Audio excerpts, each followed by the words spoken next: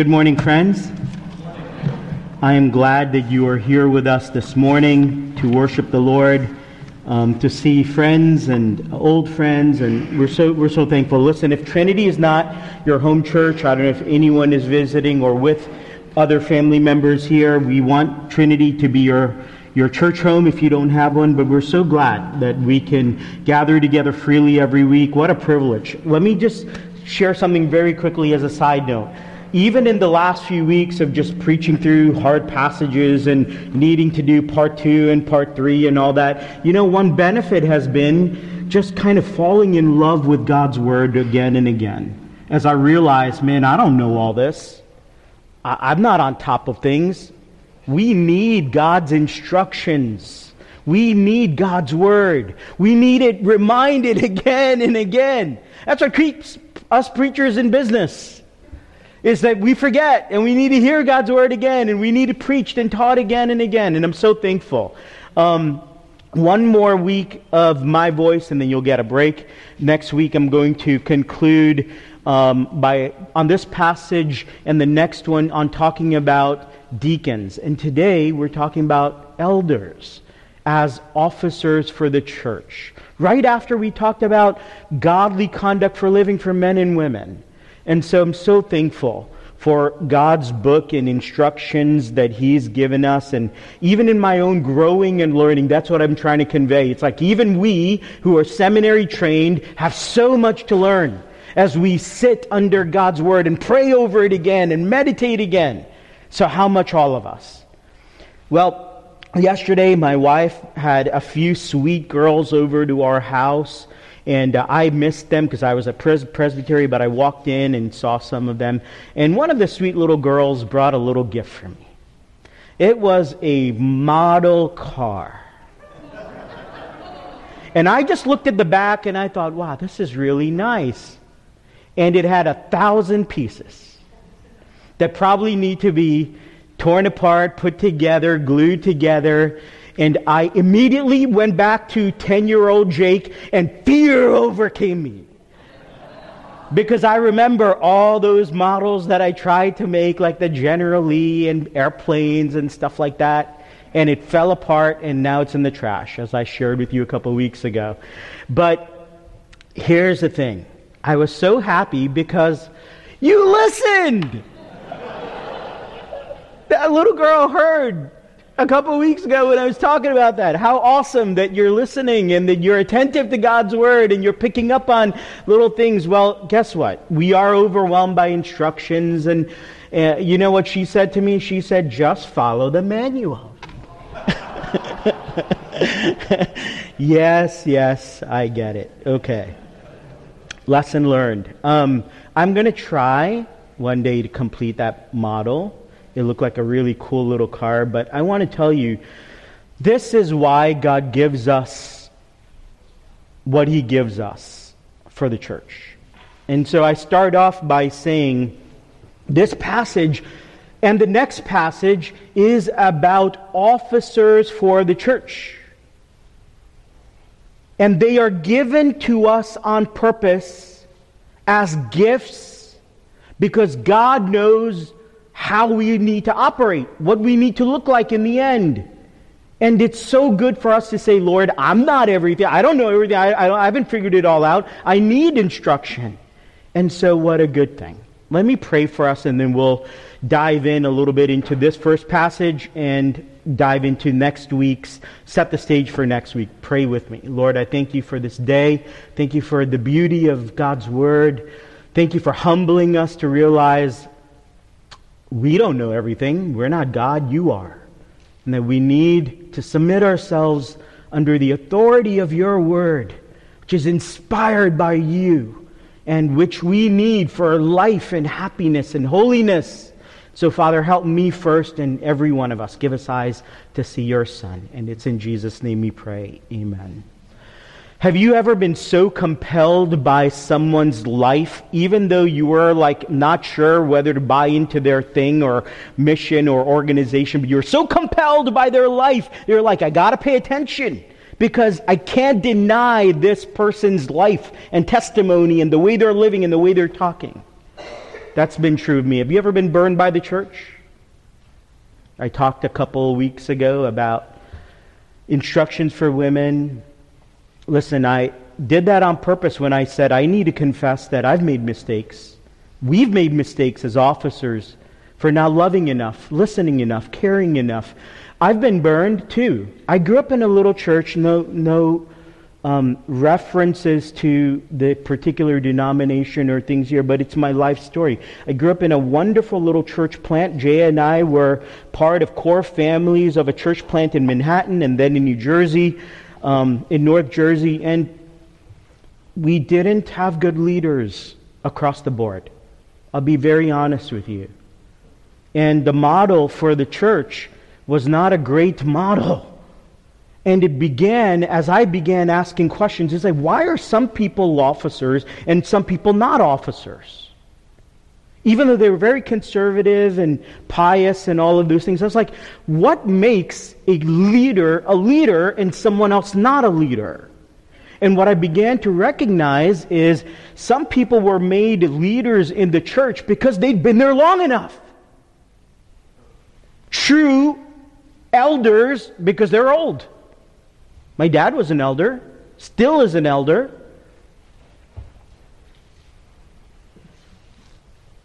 But not all of them were good. It really hit home one day, later in my teens, when I heard a leader in the church. By the way, they weren't even called elders. They had a committee who they called their leadership. So, church government-wise, it was a different kind of church, but there were godly people in between. And I'll come to that in a moment. But it all hit home one day when I heard an officer, their elder type in the church say, I think hell's a scare tactic.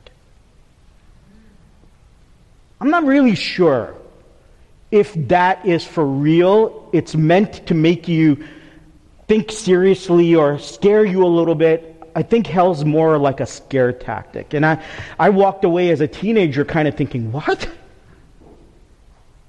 This is a leader of the church saying this? That you have doubts that hell is a real place? That it's a consequence for people who reject the Lord? It's a basic teaching. Jesus talked about hell. Plenty, maybe more than he talked about heaven. Look up his sermons. But in between that, I had some wonderful examples.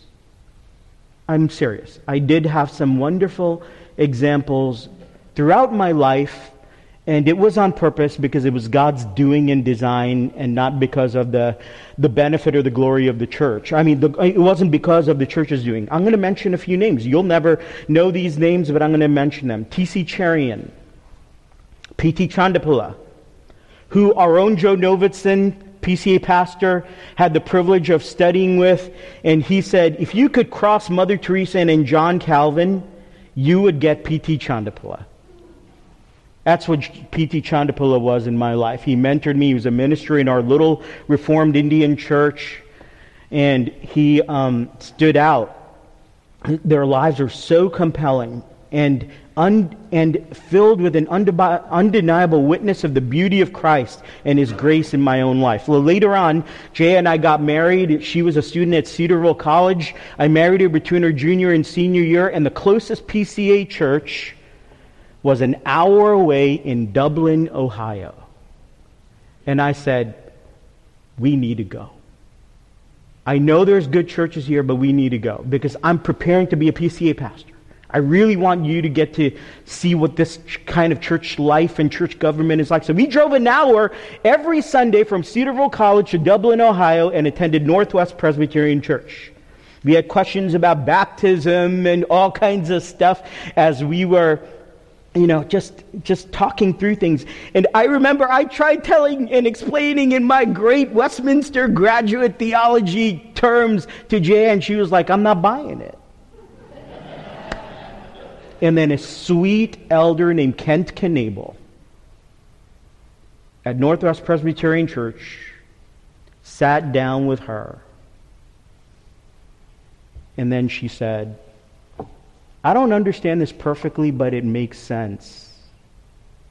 And I'm willing to follow you. I am so thankful for Kent Knable. Later on, I got to meet Paul Gunter Settle, Brad Bradley, Jack Parker at Park Cities Presbyterian Church, who welcomed us and loved us. And there is this unforgettable moment the night before Elijah Jedediah Yohannan came into the world. Through emergency C-section, that 40 men gathered around Jaya and I and prayed with tears over us and fathered us. Compelling lives with undeniable witness of the beauty of Christ and His grace. God is designed for you all to have that too. Every one of you, through the blessing of elders who are shepherds. This New Testament talks about every church needing elders, multiple elders in every church. We'll come to that. And so I have 3 points for you. 3 points for you. 1, it's a calling to give, not primarily get. The call to be an elder is primarily to give and to serve, not to get. It's about a task that's a noble task and not a title. It's about serving and not prestige. Secondly, those qualified men, notice I said qualified, not every man, must be above reproach, blameless, godly, holy, full of good character and upright in heart. Not perfect, but godly and holy. And then Paul provides under that a list of helpful qualifications, which we'll try to go through fairly quickly today. And thirdly, third point, I ask a question: why do we so desperately need elders? Here's the answer. Third point: to build up the rest of the church, the saints. We are not an officer-driven church. We're not a staff-driven church. We are a congregation-driven church, the saints of God. And our work as elders, I'm one of them, is to build up the church.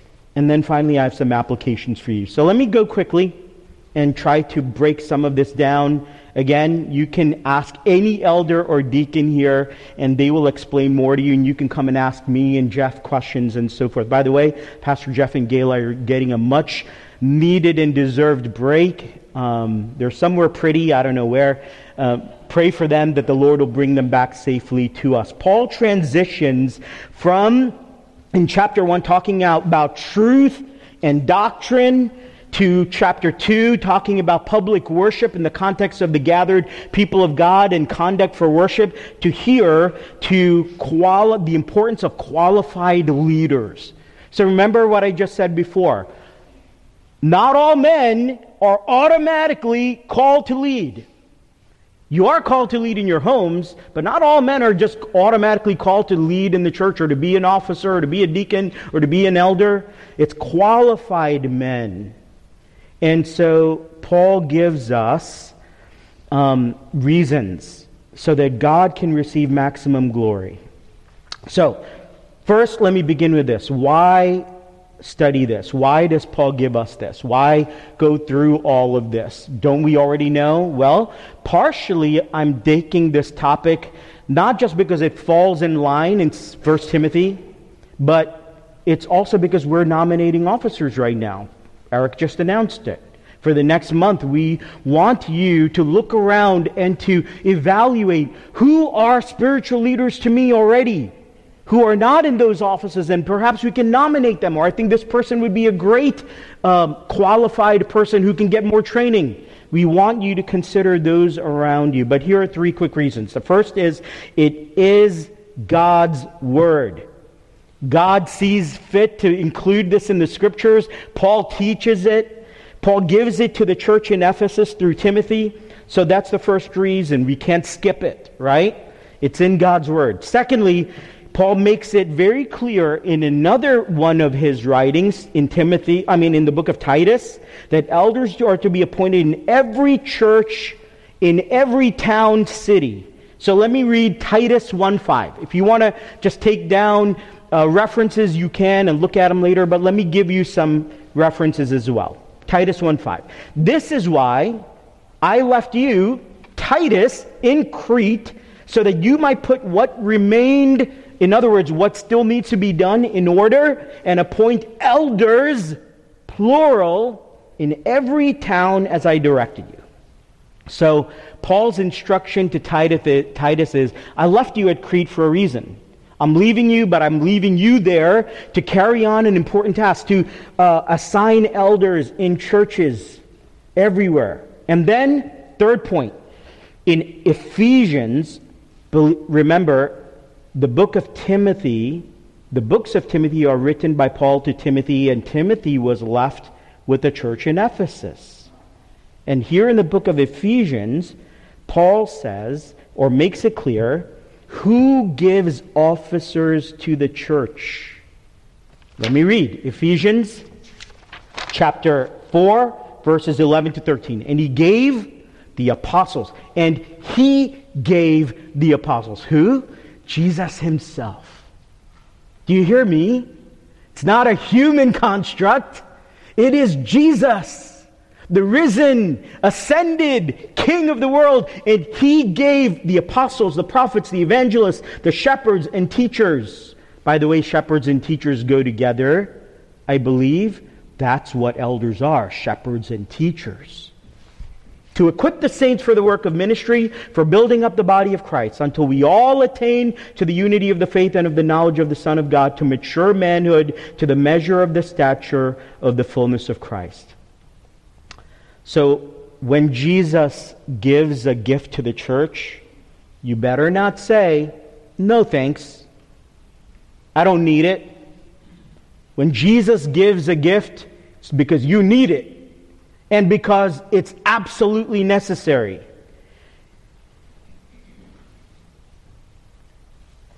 I shared this once before when I taught on this passage, but do you know that Woodrow Wilson, that name should sound familiar to you, when he was asked, what was the highlight of your life?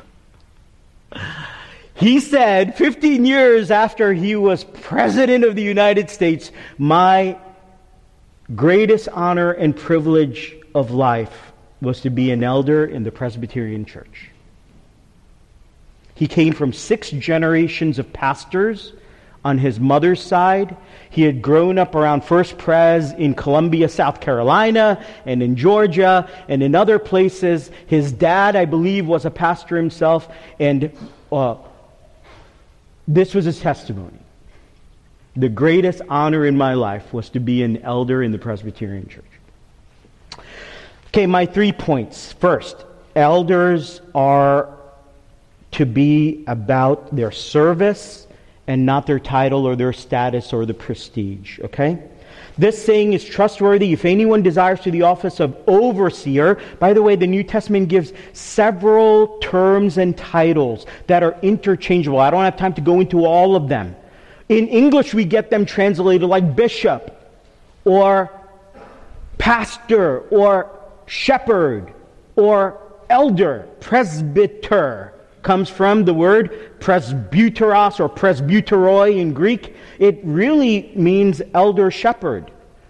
And bishop is really the same thing, an overseer. And these are interchangeable in the New Testament. And do you realize that the first missionary journey that Paul and Barnabas were on, their main task was this. It was about appointing overseers and elders to the church. So elders have to be about the service and not about the title, the pride, the prestige. Acts 14:23. And when they had appointed elders for them in every church with prayer and fasting, they committed them to the Lord in whom they had believed. And then listen to this.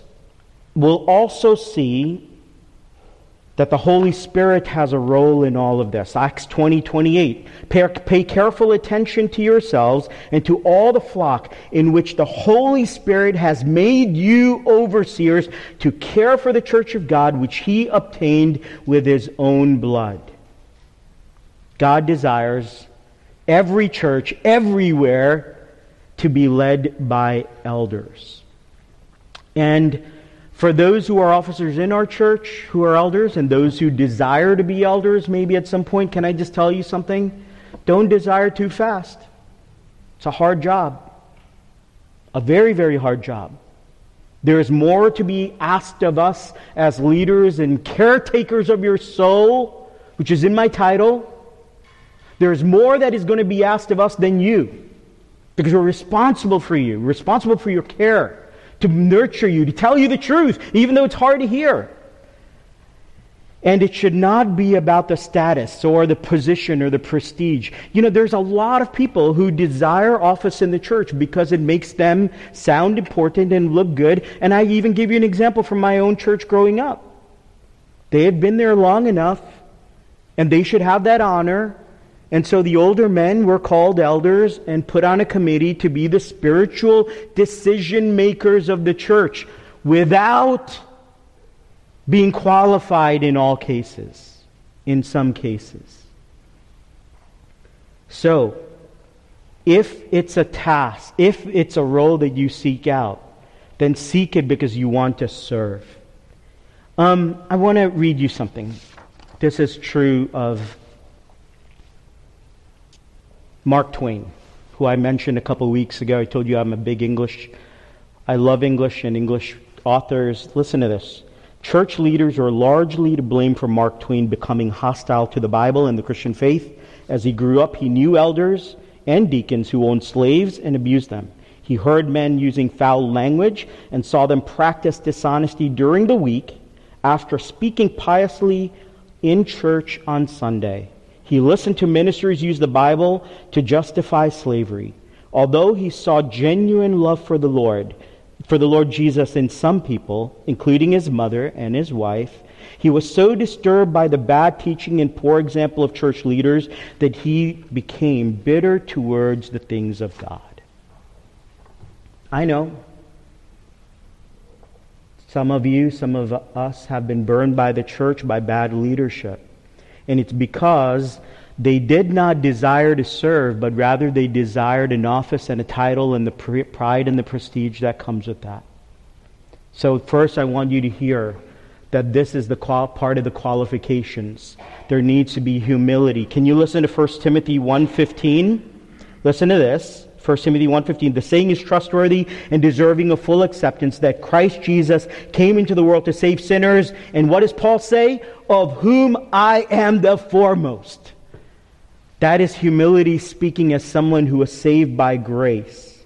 And those men that I mentioned earlier, Paul Settle, P.T. Chandapula, Kent Knable, these men were giants in my own life when it came to humility. And they served their hearts out.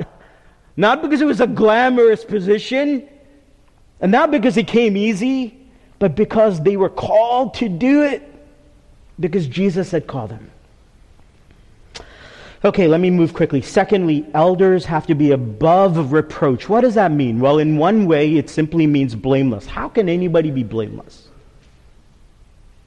You got to be blameless before you can be an officer in the church, before becoming an elder?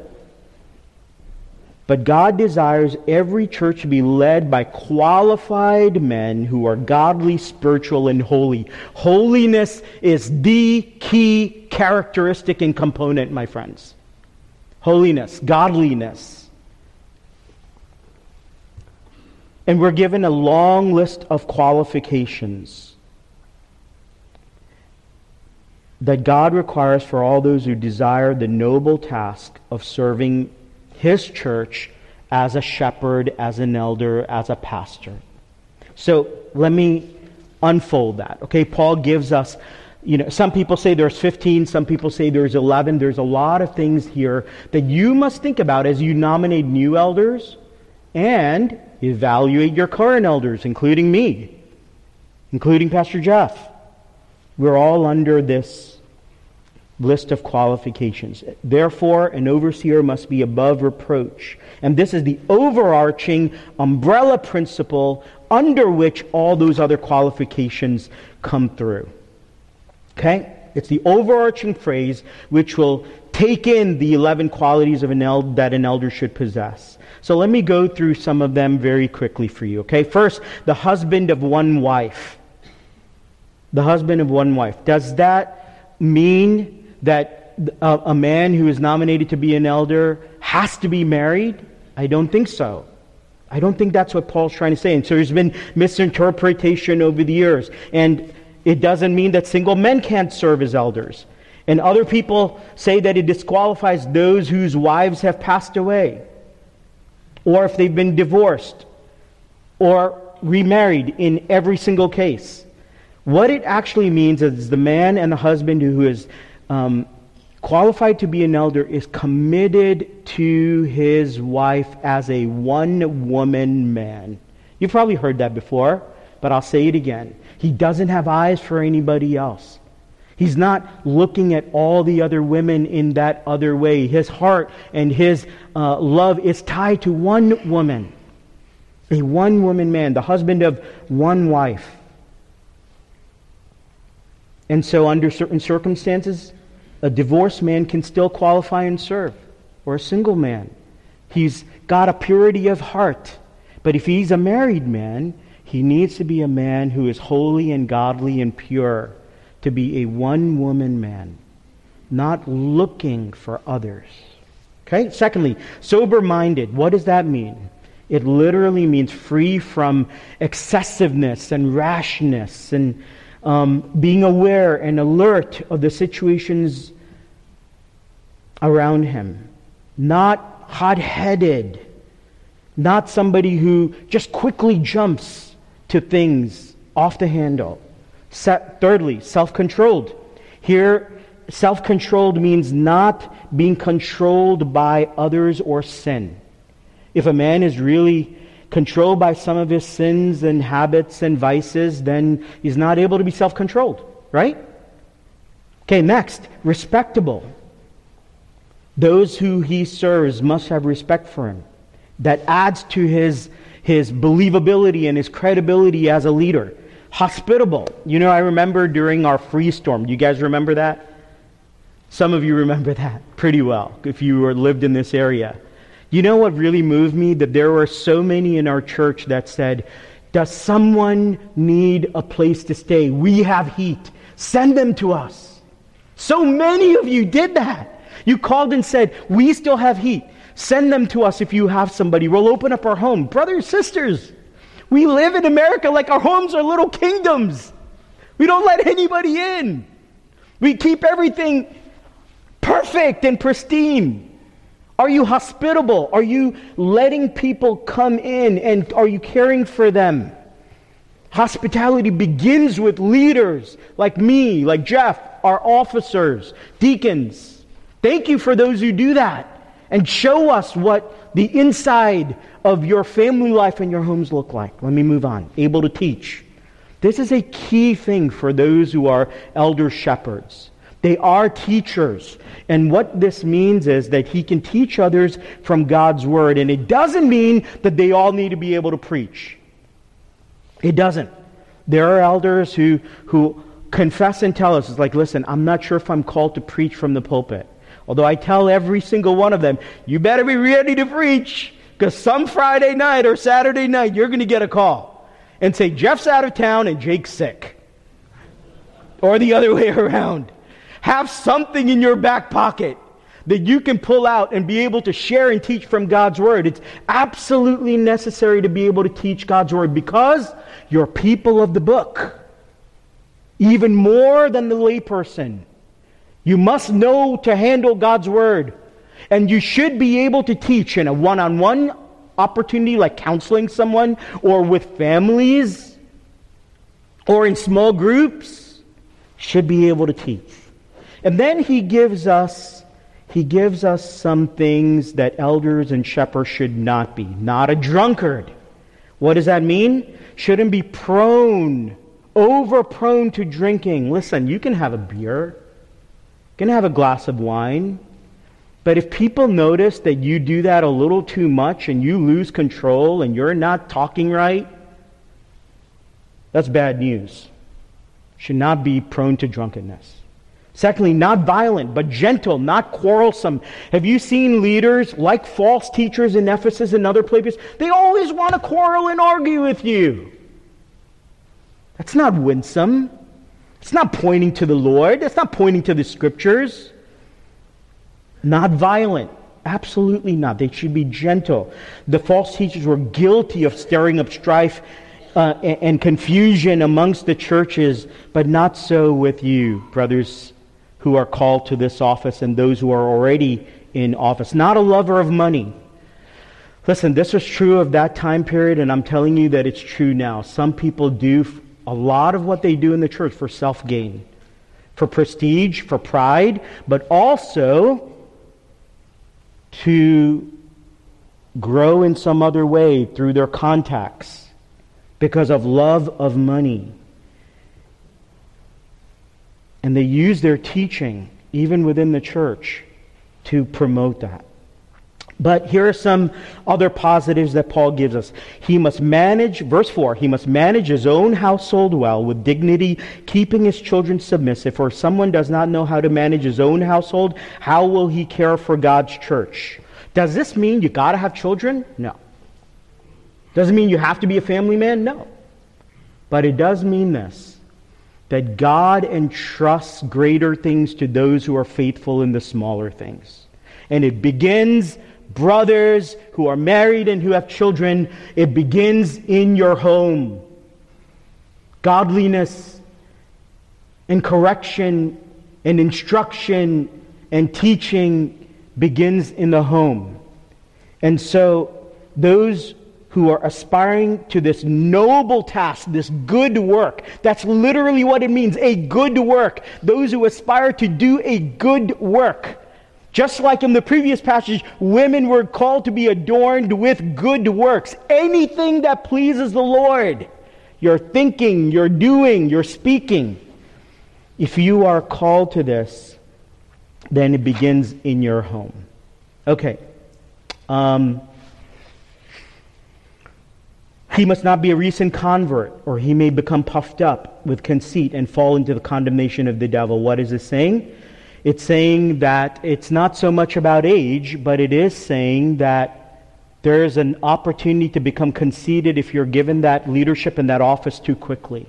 They need to know what the hardships of life are and what being a Christian really means. They need to have certain levels of experience. It's all about maturity. Now listen, I've met young men who are mature and godly beyond their years, but also have met older men who are not.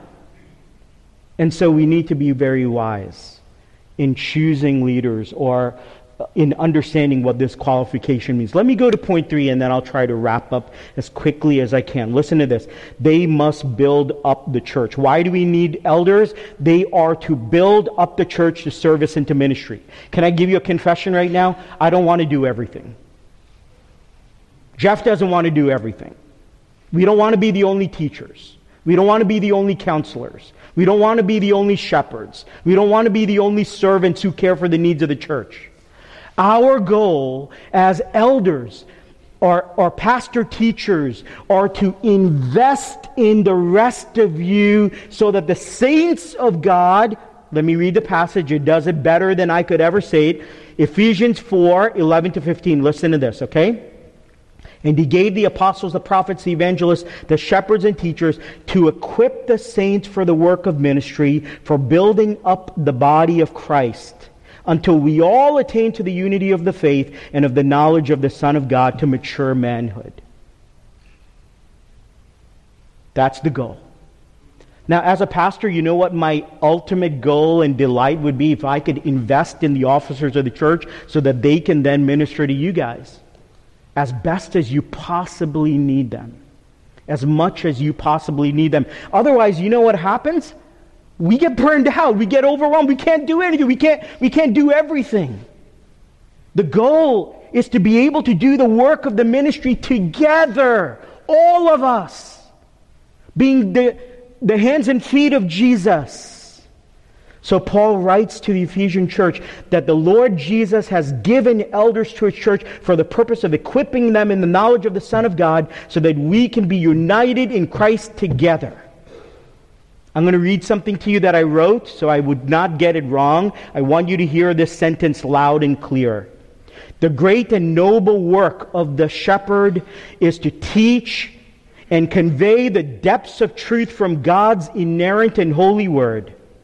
and to help the people of God to apply those truths in their context of daily life so that the whole church knows Jesus better and learns to follow and obey him more closely. That's the goal. This is a great and noble task that will not be done until Jesus comes back. Do you hear what I'm saying? Elders are needed. New elders are needed for the church of God until Jesus comes back. So we have work to do. We have work to train men, to nominate men, to encourage men, to be the gifts for the church that Jesus wants them to be, to equip the saints for the work of ministry, for the building up of the body. It's not done until Jesus comes back. Okay, I'm over time, but I'm going to give you quick applications. Those who are already elders in our church, please listen, I say this with all respect and honor for you. You know that list I had before? Some of you are on that list. You have meant that to me. I mean it seriously. You have been that to me and my family. You've made all the difference in our lives at key moments. But here's the thing. Are you working hard? Are you doing the noble work that sometimes never gets a thank you, never gets applauded, never gets honor or respect? Here's something really, really important. I want to ask, is there anything here that Paul has given us that you need to spend more time about because you're convicted? Is there anything that the Apostle Paul has said here that you're convicted of and need to spend time praying about? To the church, to all of you, are you listening and obeying the leaders that God has given you because Jesus himself has given you those leaders? Do you listen to what they say, or do you blow them off? Do you make judgments? Or are you listening to them as Jesus has appointed them? Are you faithful, available, and teachable? Are you taking hold of the truths and making them a part of your life? Are you doing your part to be filled with the Lord Jesus and unified with other brothers and sisters as your elders are instructing you and teaching you? And finally, I will say to everybody here, I want you to remember one thing. Jesus loves you. Okay, I'm going to take this last minute to say this very, very clearly, and you probably heard me say this before. This is something I'm aware of every day of my life, okay? I mean this 100%. I know I have a target on my back. I know that the devil hates me. I know the devil wants to kill me. I know the devil wants to stop me. I know the devil wants to break my family. I know the devil wants to hurt my marriage. I know that the devil hates my children. I know that the devil hates the church. Don't ever forget that we have an enemy and he hates us. But can I give you the flip side of the coin? But Jesus loves us.